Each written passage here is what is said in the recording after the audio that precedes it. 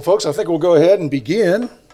First of all, I want to thank my dear brother, Sashan Siv, for filling in for me last week. I'm sure he did a great job. I think he was telling you kind of his life story. It's kind of an amazing thing that we would have a former U.S. ambassador to the UN as a part of our congregation, but somebody who'd been a Buddhist monk. And I had the privilege of baptizing Sashan, back in 2015 or 16, I guess it was. And he has become a strong believer. And, he got his business card made up, and it says, Sashan Siv, Christ's ambassador to the world. And he's all over the world doing great things with a lot of different organizations. So I thank him. He's not here today because he's off. I think he's going to speak at the Bush Library tomorrow. They're dedicating some thing in memory of his wife, and so he's going to be the speaker there. So he can't be with us today. But thank you, Sashan, if you listen to this tape. And let me thank you for your prayers. Me and the law of gravity are not getting along well. And I've talked, I've seen that you've seen those pictures of the guys on the moon, they're just sailing along. That's what I need to live on the moon, I think. I've broken 11 bones in my life, had 8 orthopedic surgeries. That's before all this recent stuff, because I was a wild man playing football and baseball, high school through college, and I threw my body around with reckless abandon, and I'm paying for it now. But back in those days, I could take a hit and pop up, and I'm going to confess to you, when I was a young pastor here at First Pres, we had a lot of people in the hospital, or they'd be home, and I'd find out they had fallen. And as a 31-year-old pastor, I used to think, what's wrong with these people? Why don't they be more careful? I'm sick of having to drive all the way out to the medical center to visit somebody because they're just careless. No more do I believe it. And, because when we fall now, I'm 72, we don't bounce up like we used to. So anyway, I got a hip pointer, which I never had in football. That's a career suspending injury for a lot of players, but I never had one. Now I do. Hanging up a dad blame bird feeder. So anyway, it's not even exciting. Before we get into the Apostles' Creed this morning, I just want to make a comment about creeds in general. We have 4 of them now in ECO, down from 11 in the Peace USA. Nothing wrong with the 11 creeds.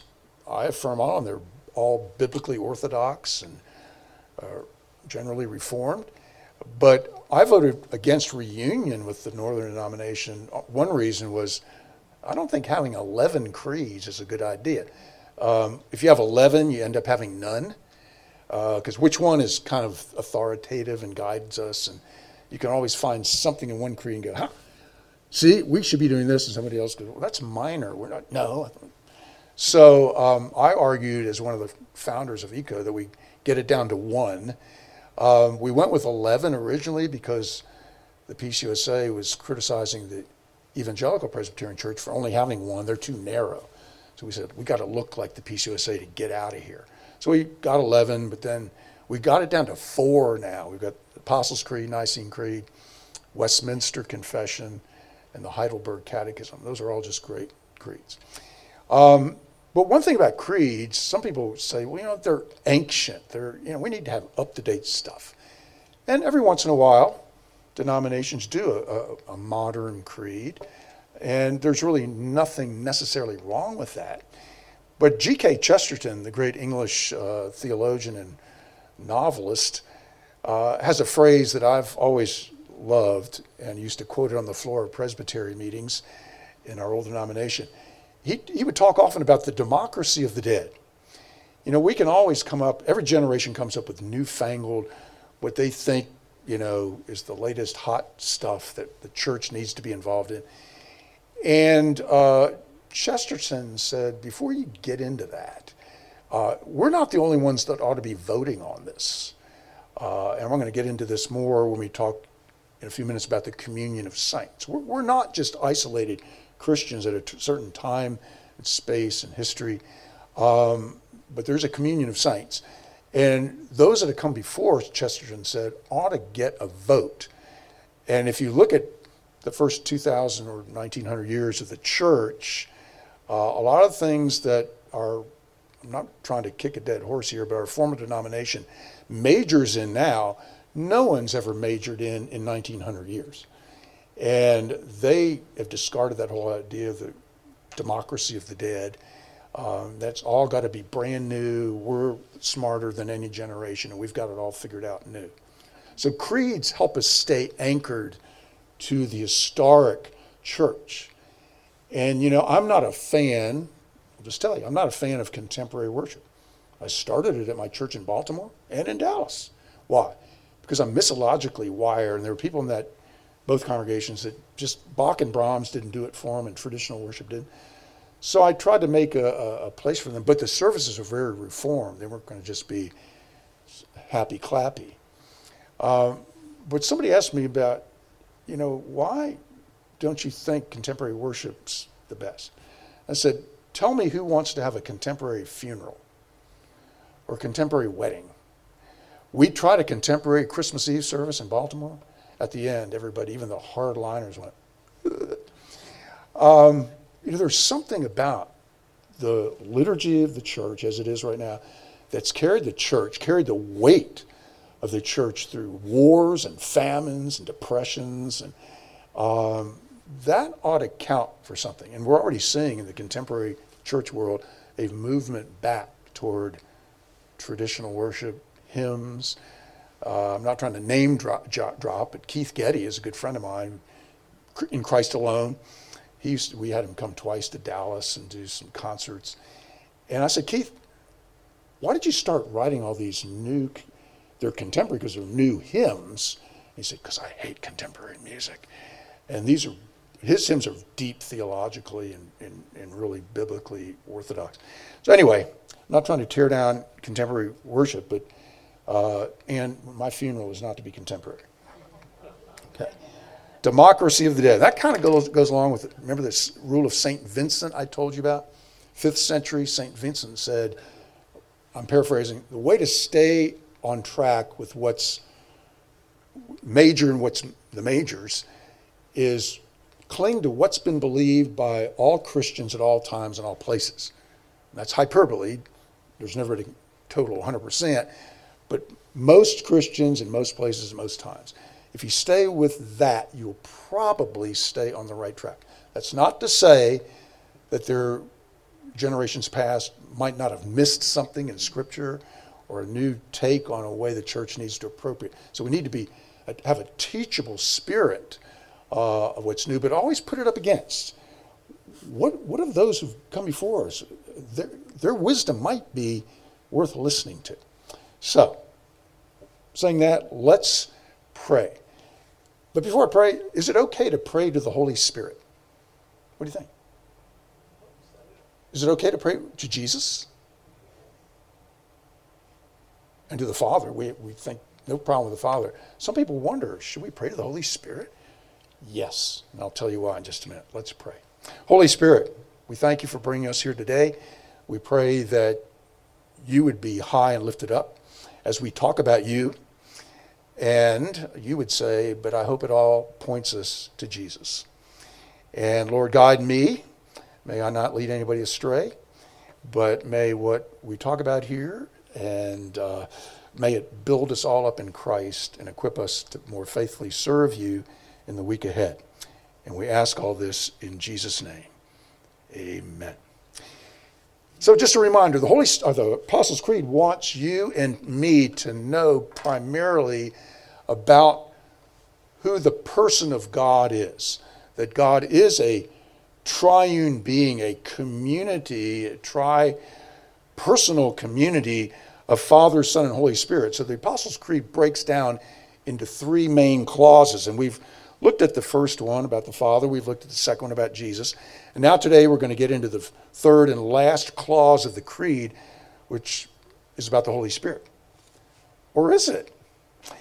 It's kind of interesting. If you look at the Apostles' Creed, We start with the Father, but what does it tell us about the Father? Not very much. I believe in God the Father Almighty, creator or maker of heaven and earth. That's it. Okay, we get this idea, okay, he's almighty, sovereign, and he's the creator. And most of us go, well, yeah, we knew that. That's what it should say.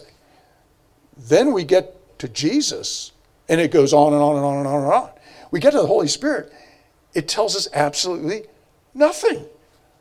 I believe in the Holy Ghost. And then the Holy Catholic Church. Wait a minute. I got some questions about who the Holy Spirit. The Creed doesn't say anything about who the Holy Spirit is. But it really does. I'll show you in just a minute. But I think the structure of the Creed is a reminder to us that as Trinitarian Christians, the emphasis must always be, and the centrality of our faith must always be on the person and work of Christ. Not that the Father isn't important, of course he is. But those are two major things. He's sovereign and he's creator. But with the creed or the paragraph about Jesus, it gets into the person and work of Christ. And without that, our faith is just nothing. That, he was fully God and fully man, born of a virgin, and then the passion, he suffered and died, crucified, dead, buried. Remember we talked about he was really dead. In fact, you can use the phrase he descended into hell as a fourth emphasis that he was dead as a doornail. And that's what makes the resurrection. C.S. Lewis would say it was the second greatest miracle. He says the incarnation was the greatest miracle, that God, the infinite God, could enter time and space and become a human being without becoming unlike himself as God. But the second greatest miracle is that Jesus was bodily raised from the dead, and then, of course, he ascended, and he's coming back, as we talked about 2 weeks ago. So now we get to the Holy Spirit, or as the Creed says, the Holy Ghost.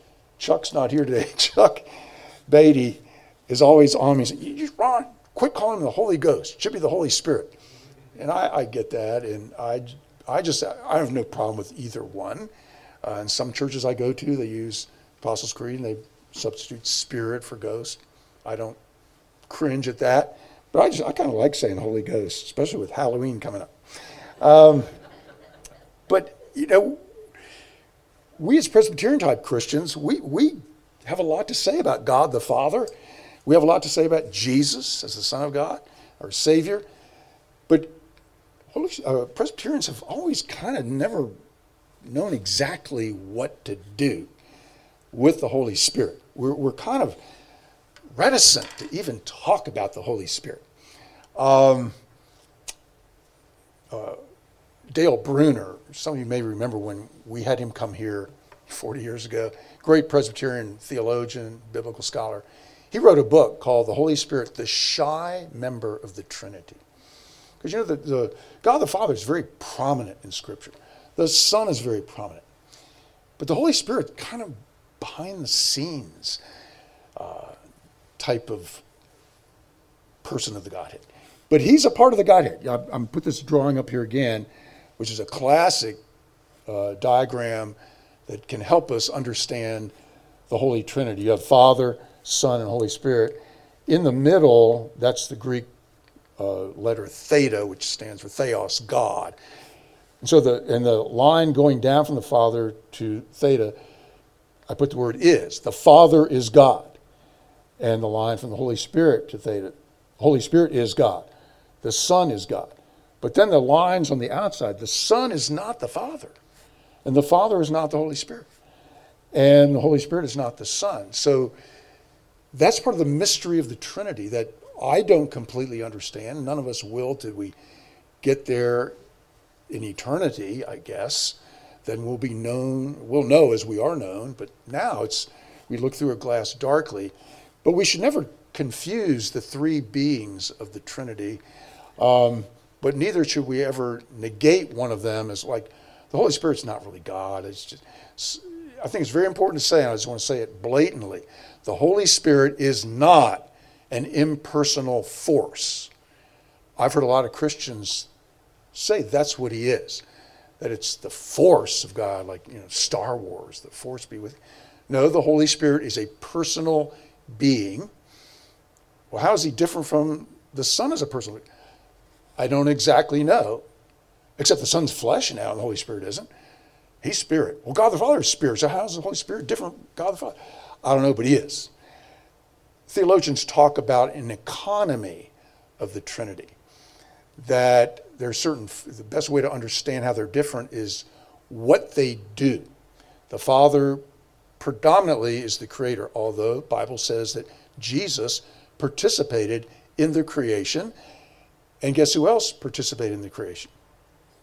Where do we first meet the Holy Spirit in Scripture? Anybody know?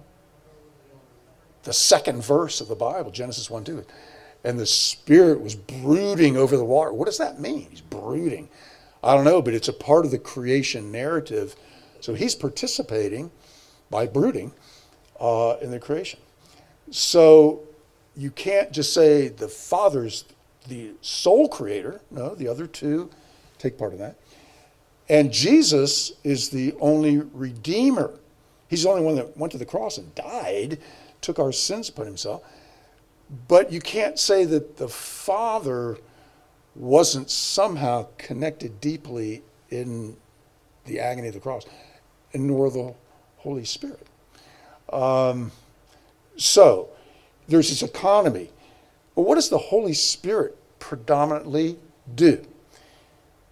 Well, above everything else, you can make the case that the Holy Spirit's main function is to point human beings to Jesus Christ.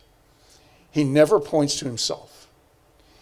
That's one of the problems that those of us in the Reformed branch of Christendom have with the more charismatic Pentecostal parts of Christendom, who emphasize the Holy Spirit almost above Jesus and the Father. And it's all about being slain in the Spirit and having the gifts of the Spirit, and whether you speak in tongues and all that kind of stuff.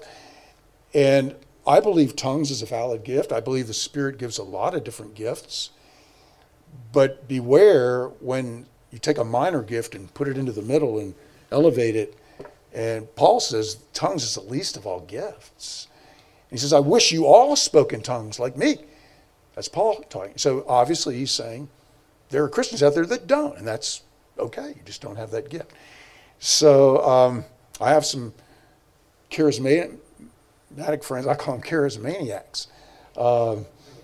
It's all about the Holy Spirit. And they never talk about Jesus. And I always say to them, you ought to be, if you really have the Spirit indwelling you, that ought to be pointing you in your speech and everything else to talking about Christ, and rather than dwelling on that. I had my first hospital visit ever was in 1977 in Memorial Hospital in Charlotte, North Carolina. And a lady there had gallbladder surgery. And I come in and there's a couple sitting at the foot of her bed. And they introduced themselves and they said they were members of St. Giles Presbyterian Church in Charlotte. Well, I knew that St. Giles was a charismatic PCUS congregation. And I did everything wrong in that visit. I visited Delaney Lewis was the name of the lady. I can still remember. And I said, well, Delaney, I'll be praying for you. I'm sorry you had to have this surgery. The husband spoke up and said she didn't have to have this surgery. I thought, oh, are you a doctor? He said, no. But if she was in tune with Jesus enough and had prayed enough and confessed, she must have had some unconfessed sin in her life that caused this. And so here's what I did wrong. I debated that man for 2 hours in front of her in there. And you don't ever do that. And I'll never forget, I said, if what you say is true, then if you were driving home from this hospital today and a drunk driver ran through a red light and you're in touch with Jesus enough, you would not be injured. He said, no, not if I saw it in time, I could rebuke it in the name of Jesus. And the car would go away. I said, that's a charismaniac. That is not charismatic. Anyway, everything was about the Holy Spirit, and beware. The Holy Spirit always points to Jesus. Let's talk about some more of what the Holy Spirit does. The Creed doesn't say this explicitly until we get into the Holy Catholic Church and communion of saints. But from other parts of Scripture, here's some of the functions of the Holy Spirit. The Holy Spirit is the one who breathes into you and me the breath of life. He's the animating spirit. You know, there's in matter, there's inanimate creation and there's animate, flora and fauna. What is the difference? What makes the difference between a rock and a grasshopper? You can do the physical and chemical studies of it, and it won't tell you. We have no idea what animates flowers, rabbits. You've seen these butterflies migrating from Mexico? How in the heck do they know where they are going? As a former scientist, I guarantee you, I could take those butterflies into a lab, break it down, and everything we do is based on the folding of proteins in our genetic makeup. There is nothing, I guarantee you, nothing you would find from a scientific analysis that would give you any clue why a butterfly can figure out how to get from Mexico to wherever they're going. I would say that's the Holy Spirit at work in them. He is the animating spirit behind all of life, but primarily he breathes into you and me the breath of life. Also, he stirs up a spirit of conviction and repentance in our hearts. Let me ask you a very important question. You got to get this right. Most Christians don't.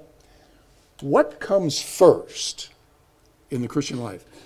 Justification, when you are saved, or faith? Does faith precede that? What comes first? Faith, you believe, therefore God justifies you, or is it the other way around? Tom? Well, I've been in Genesis reading about Abraham. Abraham was determined to be righteous before he was circumcised, not after. And so his faith. And so he believed, therefore God made him righteous. Sorry, Tom. No. The only reason you and I have faith is because of a prior action where the Holy Spirit regenerates our hearts, justifies us in the sight of God, and the gift then on the other side of that is the gift of faith. You were not saved by your faith. We tend to, what about sola fide, saved by faith alone? No, that's referring to the faith of Christ. It's Christ's faith, which is, you and I can only be saved by a perfect faith. Raise your hand if you have perfect faith. No, I don't have it. You must be saved by a perfect faith. Christ is the only one who has that perfect, complete, whole, righteous, which means in right relationship, fully righteous relationship with the Father. And his faith is imputed to you and me after God has chosen us before the foundation of the world, and the Holy Spirit has come in and regenerated our hearts. And the result is we walk on the other side of that with the gift of faith. And some people are given more of the gift than others. I don't know why, but it's not because they deserve it more, because it's unconditional election. I don't know. It's part of the mystery of what we're up against. But it's the Holy Spirit who regenerates our hearts. And this is amazing, and I forget it most of the time, and I wish I didn't. The Holy Spirit actually exists to take up residence in you and me once we become believers. So we're called by Scripture to live our lives out of the indwelling Holy Spirit rather than our own fleshly, fallen abilities. And 90% of the time, I'm trying to do it by, here's what I can do. If I get in a jam, I'll call on you, God, rather than begin with the Holy Spirit. And the Holy Spirit, part of that indwelling is He is continually leading you and me in a process of what's called theological fancy language, sanctification.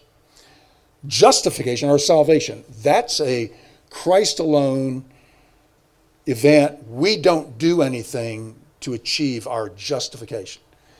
That's the Holy Spirit regenerates our heart. And the only thing we bring to our salvation is our sin. That's the only thing we bring. Sanctification, whole different story.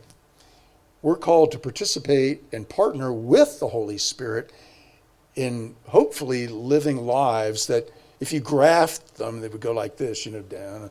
But over a period of 5 or 10 years, if you're ultimately not going up, probably something's wrong. There are going to be dips. You fall off the sin wagon, different places.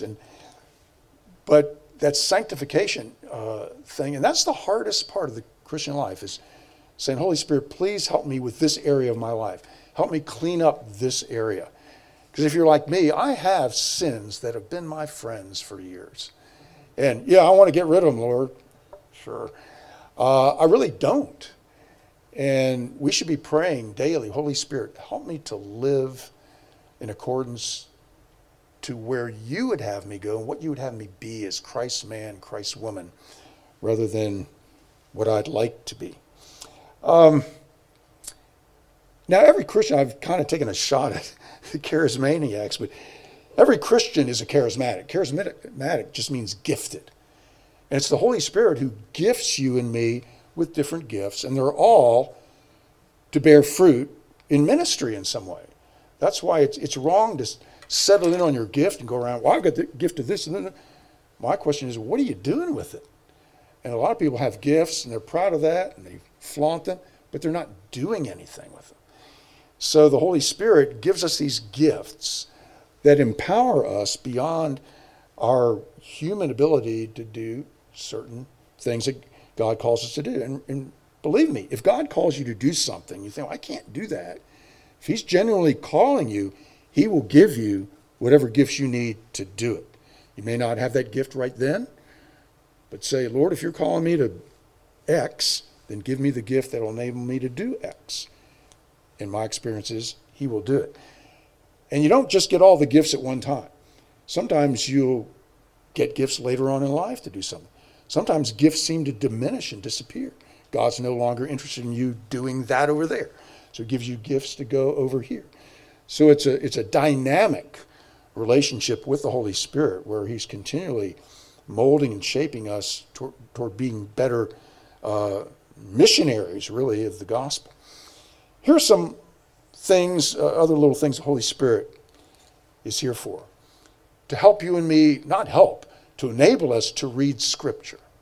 I always say to people, don't ever pick up the Bible and read it without first praying, Holy Spirit, open my eyes, my heart, my mind to what's here. You know how sometimes you'll read the Bible, you've read this 100 times, suddenly something jumps out. I never saw that. That was the Holy Spirit bringing to illumination something you hadn't seen before. John Calvin used to call the Holy Spirit the spectacles. I've got presbyopia, elder eye, literally. I've had it since I was 45. And I had to get reading glasses. I'm up to 2.5s now, from 1s to 2s, 2.5, 2.5s. No, I'm up to 3s now. I'm sorry, these are 3s. And, right now, if I'm looking at this page, it's just fuzz. And if you said, Ron, read this, I'd have to go. Okay, but I put on these spectacles, it's clear. That's the Holy Spirit. Calvin says he's like the spectacles. Don't try to read the Bible without asking the Holy Spirit to illuminate. The same with prayer. We're fooling ourselves if we think we can pray for other people on our own. Romans tells us that the Holy Spirit is interceding for us and with us with sighs too deep for words. Have you ever been in a situation where, it's so agonizing and complicated and complex and that you just don't know how or what to pray? That's when you need to say, Holy Spirit, take whatever's in my heart and lift it to the Father. And he will. He will. With sighs too deep Groans too deep for words. Call. Everybody has a call.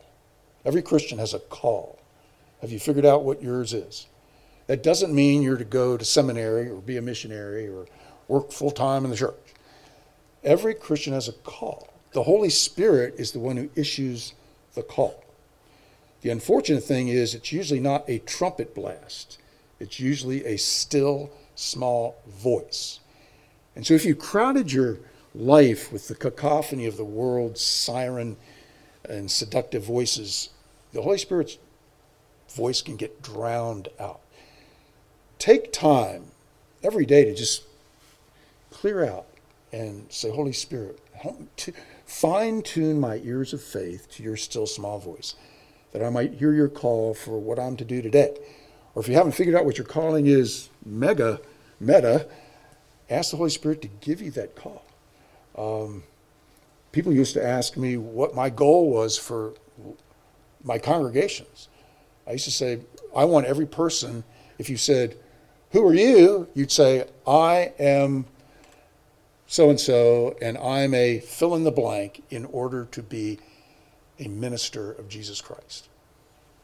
So there's nothing less spiritual about being a lawyer than being a pastor. Not if you really understand scriptures. There's no dichotomy between sacred and secular. And in fact, lay people can make a bigger impact on the world. You can get into places I can't. If a rev shows up, it's but they'll let you in. And then when they hear you talking like a Christian, they know I'm paid to do that, I'm a professional Christian. So their guard is up. But you all, they know, well, they're good for nothing. They're doing this, they're amateurs, and so they're more likely to listen to you. So you have a much better opportunity to get to people's hearts than I do. The Holy Spirit's also the generator of miracles. Anybody ever seen a miracle? See some heads nodding. Occasionally I'll run across somebody who says, I've got the gift of healing. And I've actually seen that happen. But they'll say, but it's not me. It's the Holy Spirit working through me. Why doesn't the Holy Spirit do that with all of us? I don't know. I don't tell this story often, but I thought I'd tell it today because I once heard the voice of the Holy Spirit, and it was a miracle.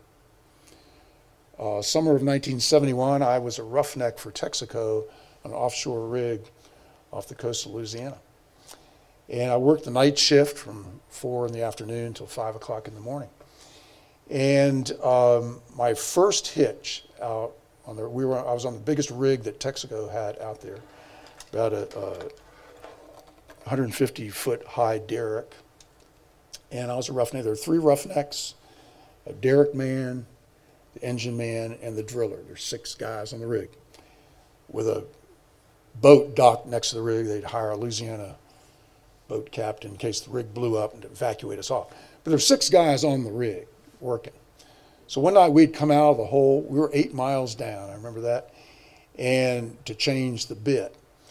And so one of the other roughnecks, they were 2 full-time guys. I was a college kid, hired just for the summer. They said, put the cover over the hole. And so I went over there, and I was leaning down, putting the cover over the hole.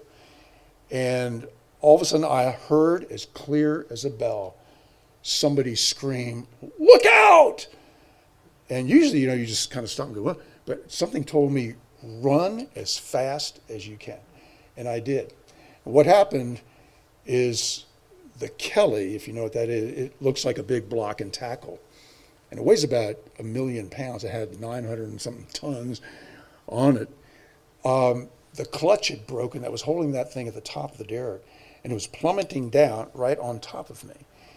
And I remember diving at the last minute and catching onto the rail of the rig. And this thing hit with a force like you wouldn't believe, and almost bounced me off of the rig, but I held on tight. And that thing was laying on its side. Well, it took up the whole floor of the rig. The thing is gigantic. Well, the other 5 guys come running out. They see what had happened. They thought I was underneath there. They thought I was dead. I could hear them on the other side, and they're going, and the driller went over and hit the engine to pull that thing up. And I'll never forget the looks on their faces. I was over there hanging on this rail. They said, "He's alive! He's alive!" And I came walking over there. I was stunned. I was in shock probably. And I said, "I want to thank which one of you yelled, 'Look out.'" The other 5 guys said, "We were all in the engine room getting coffee. We didn't even see it happen." It wasn't my day. That was a miracle. I audibly heard that. Now, I can't prove that was the Holy Spirit, but I'm kind of like Lazarus. I'm here, and I shouldn't be, other than that. So the Holy... He yelled that time. But you know, if you'd been standing there, would you have heard it? I don't know. You know, Paul's Damascus Road thing, God speaks to him. And it says to the Roman soldiers, it sounded like thunder. Or, you know, they didn't audibly understand. So I don't know. Could you have heard it? Was it just inside my head that the Holy Spirit screamed? I'll find out in eternity, I guess. Well, one last thing about what the Holy Spirit does. He's our comforter, the Bible tells us. The Greek word is paraclete, not parakeet. Paraclete, which means literally to come alongside of. Think about this. The Holy Spirit indwells you, and Jesus promised, "I will never leave you." That's a Holy Spirit promise. Did somebody just cut off my... Testing? No, there it is. Okay. The Holy Spirit indwells you, but that also means He's with you always. You never go alone anywhere. And when God calls you and me to do some impossible things, you never go alone. I have this hunch that you and I can go just about anywhere and do anything if we have the right companions. I think, this is just my take on the Lord of the Rings trilogy, I think that's the underlying meaning of the whole 4 volumes of that thing. That if you have the right companions, you can make just about any... I mean, look at these hobbits. They're completely defenseless. They're like guinea pigs, you know. They go up against all kinds of supernatural wizardry and all this stuff. They shouldn't, but they had the right companions. And I think Tolkien, who was a Christian, and the Christian gospel messages woven through those books, I think he's trying to get that across to us, that if we have the right companions, we can make any journey. And we have the right companions, with a capital C, the Lord Jesus Christ and His Spirit indwelling us. So we never go anywhere alone. You're never alone. Loneliness is the biggest killer in America right now, they're saying. Some of you may be lonely for different reasons, but every time you feel that loneliness thing, remind yourself, I'm not alone. The Holy Spirit's here. And I realize that isn't the cure-all, but it is something that you can hold on to and make the next step of the journey. Well, let's talk about the Holy Catholic Church and then the community of saints, because this does tie right in to the Holy Spirit. Now, I never talked to any of the authors of the Creed, so I don't know if they were putting this together with the Holy Spirit because they agree with what I'm going to say, but I think they probably would. The great English poet Robert Southey, who was not a believer, this is back in the 18th century, he said, "I could believe in your Savior, Jesus, if he didn't drag behind him his leprous bride, the church." You know, not a whole lot of people don't like the church. And as someone who's worked for 45 years behind the scenes, I can understand that. I'll talk about that in just a minute. But let me ask a very important theological question. And it sounds very harsh, but I think the answer is true. The answer sounds harsh too. Is there salvation outside of the church? Is there? All the early church fathers and all the Reformation theologians said no. Ooh, that sounds harsh. Because you have a good friend and they tell you they believe in Jesus, but they don't go to church. I'm spiritual but not religious. Are they not saved? I don't want to pronounce judgment. That's God's job. But Scripture makes clear that if you're a believer, you are to be part of a fellowship of other believers. Why? Because God's big into organization? No, but he's big into organism. Southey got his theology right at one point. He called the church what? The bride of Christ. The church isn't just an organization. Scripture makes clear it's the bride of Christ. A bride that Christ died for. How important is the church to Christ? Well, he died for it. That he's going to come one day and return to take as his own.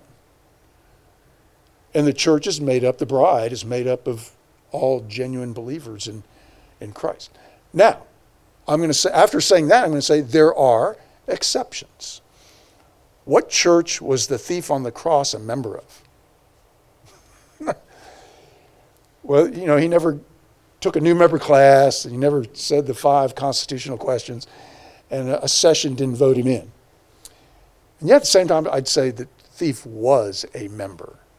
He turned to the groom, so to speak, right there, and betrothed himself. Remember me when you come into your kingdom. So, the person that says, I'm sick of the church, I understand that. The church hurt me, I understand that. Our job is to help those folks. My friend Jim Dennison up in Dallas says, treat every person you meet gently, because everyone is fighting some kind of battle. And too often Christians are glib, and we're not welcoming to visitors. And if you see somebody you don't know, take the risk of embarrassing yourself by saying, who are you? Well, I'm an 18th generation member of the church. That's better than just ignoring somebody and the person leaves and go, well, there's nothing to this church stuff. Nobody was even interested in me. So the church is the bride of Christ. Now the creed puts it, the Holy Catholic Church. What does that mean? Holy has nothing to do with anybody in this room, myself included, qualifying for a vacancy in a stained glass window down in the sanctuary. Nothing to do with how good you and I are, nothing to do with how good the church is. The literal meaning of the word holy in the Bible is simply set apart, set apart. The bride of Christ, Christ has chosen her, set her apart. And she's leprous. And that's the way it is. And I try to help people that are having problems with the church. Try to understand the church is a hospital for sinners, not a rest home for saints. A hospital for sinners. Now, I was on the board of Presbyterian Hospital in Dallas for 14 years. I know that place inside out. I've been in every inch of those massive buildings. Let's say you didn't know what a hospital was. You never heard of one. You never visited one. You didn't know anything about it. And I told you, hospitals are great. You want hospitals. And you need hospitals. Okay, convince me. So I take you on a tour of Presbyterian Hospital Dallas. I start you off in the morgue. There's a morgue downstairs for those that don't make it. And I take you around and you see the bodies, the cadavers. Then I take you to the operating room where a surgery has just taken place. And there's blood on the floor, bloody instruments around. And then I take you to ICU, where people are on life support and all kinds of horrible illnesses. And I stop there and go, what do you think? You'd be going, get me out of here. This place is horrific. This is a horror show. And I said, no, this is necessary. You need this. This is important. And everybody in the hospital is sick. including the doctors and nurses. I remember being on the board, our biggest thing was we didn't want to get sued. And we're always, the emergency room and obstetrics were the biggest things. But then we had this outbreak of infection in the hospital one time. And whoa. So we brought in a forensic team that went over everything in the hospital. You know where they found out the infections were coming from? The keyboards of the computers out in the halls. Where a nurse comes, you're in there with X disease. The nurse puts on her gloves and hazmat suit, comes in, does what she does. But then she goes out and she types with the same gloves on. Then a doctor comes along and he's going to go in and visit another patient, and he types in his pre-stuff there, and they found underneath the keyboards bacterial colonies growing. And we got rid of that, infections disappeared. So even the doctors and nurses were infected and spreading the disease. And I went off that board like 3 weeks before the Ebola thing hit in Dallas. And Doug Hawthorne, who, Linda Ruman, if you know her, that's her brother, he was an elder at Highland Park. He retired as the hospital administrator the same time I went off the board. We were like, high five. And we got out of there just in time because the whole nation was focused on Presbyterian Hospital in Dallas and the Ebola thing, and there was all kinds of lawsuits. And, I wasn't going to say this, but I will. We had a malpractice suit against us because there was a hospital in Tampa where they went in and they amputated the wrong leg on a guy. All the lawsuits. So we met as a board and said, what are we going to do? And we had a team come back with a plan. The plan was before any surgery, first the surgeon goes into the patient and goes, okay, I'm taking off you show me which leg you want off. And he points to the left leg. So surgeon with a permanent Sharpie would mark that leg. Then in the operating room, when the surgeon was ready to operate, he said, okay, I'm ready to operate. The head nurse steps forward and goes, no, stop. And she had a 3-minute egg timer. And during that time, they were going to walk through all the steps of what they're going to do. So we put that in place. And the OR was backed up one day, and some doctor comes in there and he goes, I'm ready to operate. And the nurse goes, nope, we're going to wait. And he goes, look, everything's backed up. I've got people waiting. And he started operating. And he did it successfully, but the nurse turned him in. He violated hospital policy. And so they have a board of peers, doctors and nurses, that he went up against. He said, I did it, and here's why.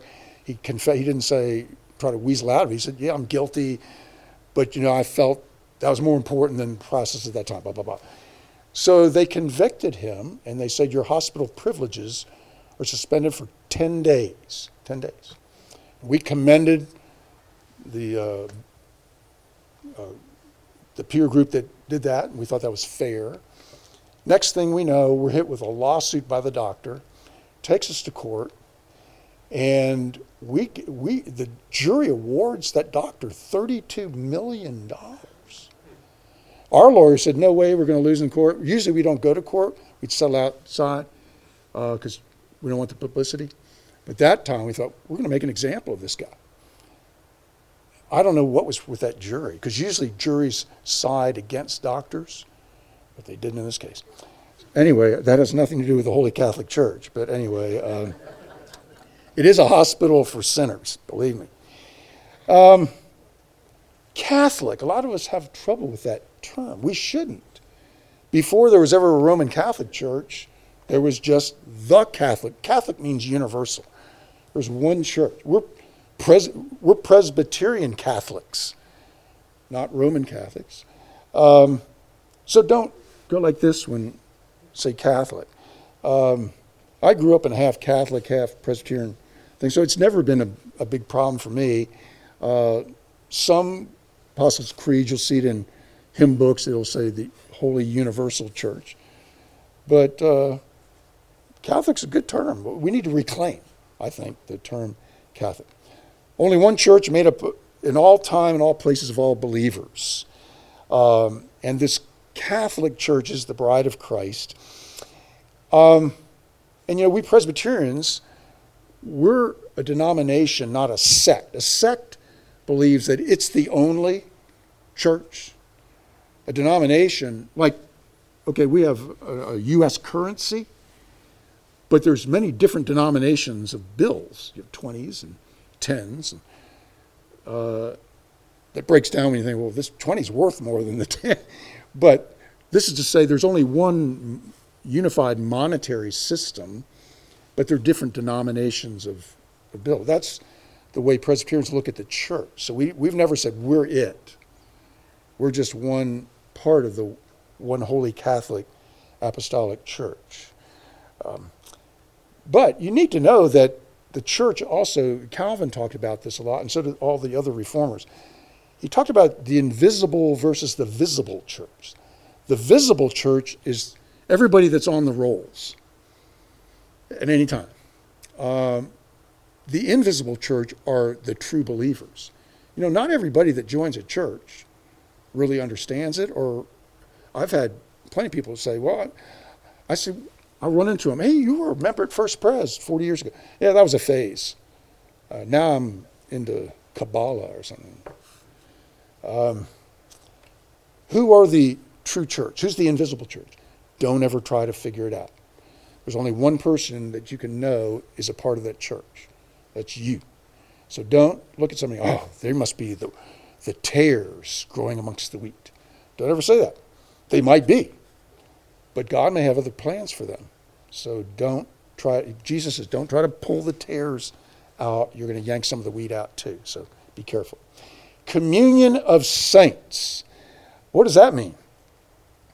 The communion of saints is made up of the church triumphant and the church militant. The church triumphant are all believers that have gone ahead of us. They're in eternity. They're in the unveiled glorious presence of Christ. The church militant, that's us. We're down here on earth engaged in spiritual warfare. But we're all part of the communion of the saints. I think this ties into the Holy Spirit as well, particularly when it comes to the sacraments of the church. We have two sacraments, baptism and the Lord's Supper, Holy Communion. In baptism, we've talked in here before about how when you're baptized, it's not just some little ritual that's nice and you have a little party afterwards. If what Paul in Scripture says is true, that you and I actually go to the cross with Christ at our baptism, into the tomb with Christ, and are raised with Christ. Well, how can that be?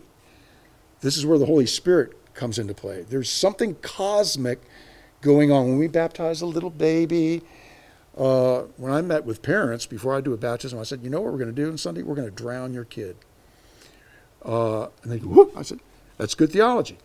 In fact, in the Orthodox Church, they submerge babies. The kid thinks he's dying. He comes up sputtering. What are you trying to do? Kill me?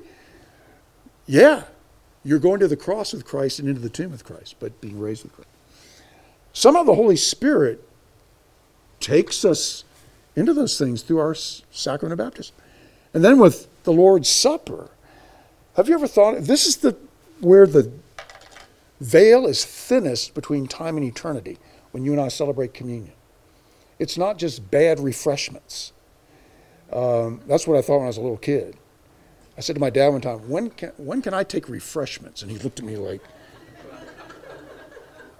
if they are refreshments, it's pretty bad. McCullough Room beats communion any day in terms of, quality, but not in terms of what's going on.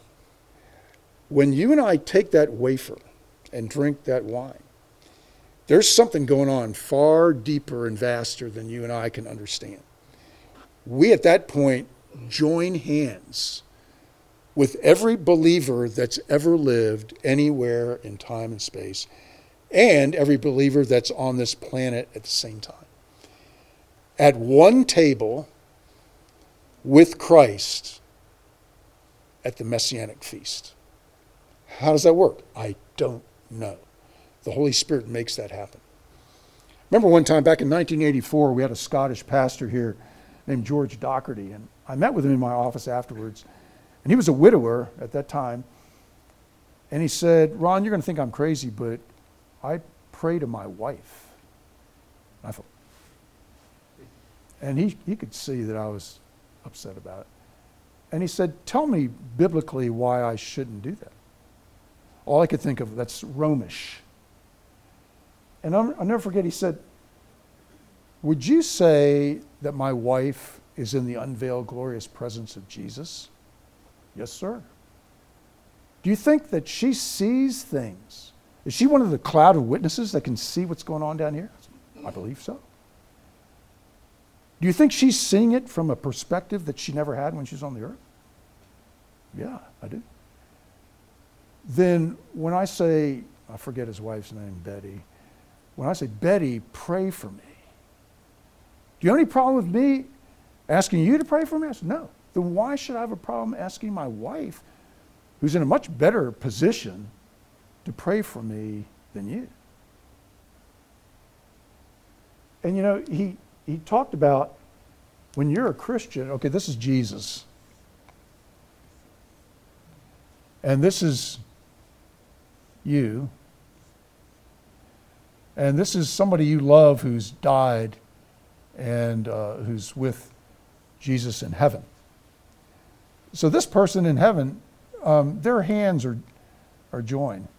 They're with Christ. And we here on earth, if we have a genuine personal relationship with Christ, our hand is in Christ's hand. But look what happens. That means somebody that died as a believer, a loved one, you're not separated from them.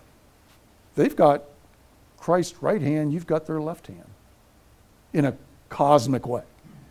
The Holy Spirit is the one who makes that reality a reality on beyond our finite human understanding. So that ought to be a great encouragement and hope to us. Let me stop here and just maybe take 5 minutes for questions. Yeah, all right. So, regarding the Holy Spirit, there's a concept called the prayer language. And specifically, there's 2 verses. I'll just cite them quick. Romans 8:26. Likewise, the Spirit helps us in our weakness, for we do not know what we ought to pray for as we ought, but the Spirit Himself intercedes for us with groanings too deep for words. Then the second verse is 1 Corinthians 14:1. So, pursue love and earnestly desire the spiritual gifts, especially that you may prophesy. The one who speaks in a tongue speaks not to men but to God.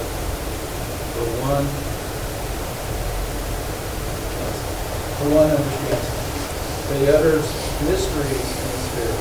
On the other hand, the one who prophesies speaks to people. So it's talking about prophesying to people versus, I equivalent it to like a tuning fork. Pong, and you're in G with God. Can you speak more to that? Yeah, I've wrestled with I've wrestled with that. I don't think I'm talking behind his back to say, I think he'd say, sure, Ron, go ahead and share. Some of you know Jim Singleton, who was an associate pastor here at the same time I was. We overlapped by 5 years. And Jim told me he prays in tongues. I said, oh, tell me about that. One time I had a bunch of Roman Catholic nuns lay hands on me to pray in tongues. It didn't happen, so I figured I wasn't supposed to get it. So I said, well, Jim, how did you get this? He said, well, it just came out of nowhere. And I said, so you speak in another language? He says, no, it's a prayer language. And his wife, Sarah, did too. Explain to me. I can't. I just go into this thing, and then the Holy Spirit just produces this. I think there's there's nothing to that. I trust Jim. There's a whole lot more to the Christian life than we can figure out.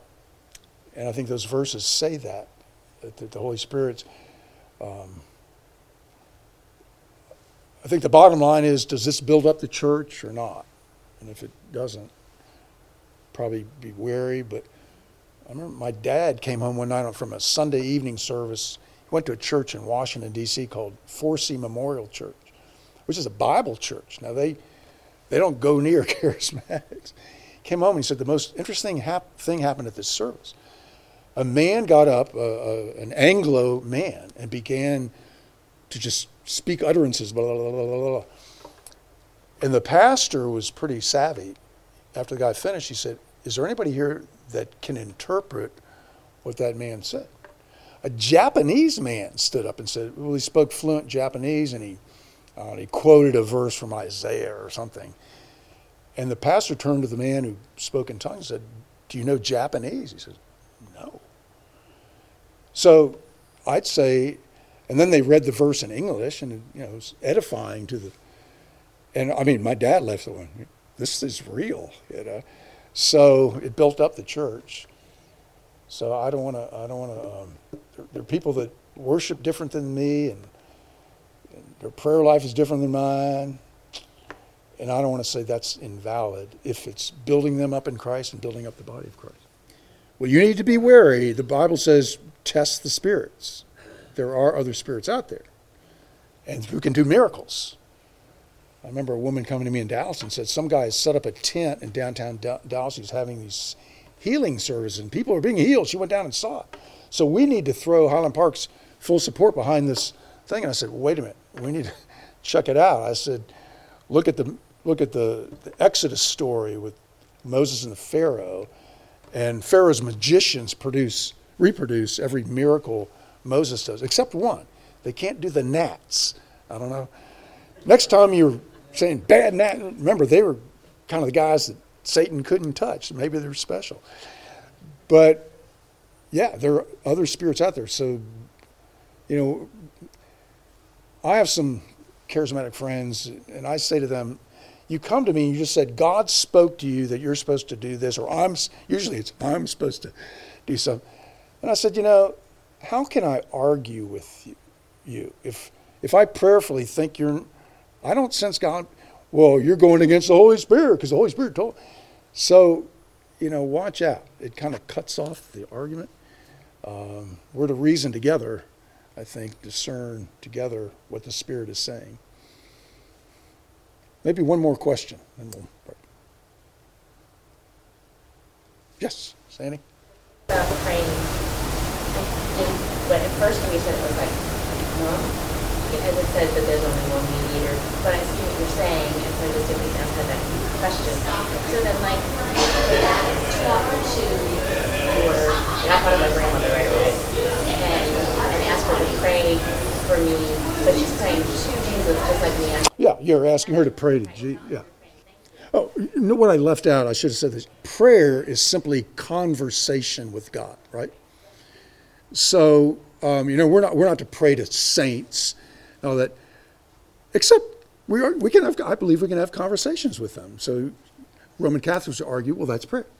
But you're not asking that saint to do a miracle. You're asking the saint to pray on your behalf, or that loved one, or whoever it is. Yeah, they are a saint, chosen by God. So I think we ought to open up in that area. And so I ask my daughter Anna to pray for me all the time as I'm up against it. Anna, pray that Daddy would figure out what God wants me to do in this. And I'd never say that from the pulpit, but I say it in here because I think it's okay. She's the best theologian in our family. Sorry, Ann. Well, we need to quit, so let me close this in prayer. I'm going to pray to the Holy Spirit. Holy Spirit, thank you for who you are. Thank you for condescending and taking up actual residence in our very beings, such that we're not just not alone, but we're indwelt by part of the triune Godhead. I can't even fathom that, Lord. I tend to operate like I forget about it every day. So help us to be more sensitive, fine-tune all of our ears of faith to your still small voice, that we might clearly hear you above the raucousness of the current culture around us, and give us the courage to faithfully follow Jesus wherever he calls us to go. And we ask all this in Jesus' name. Amen.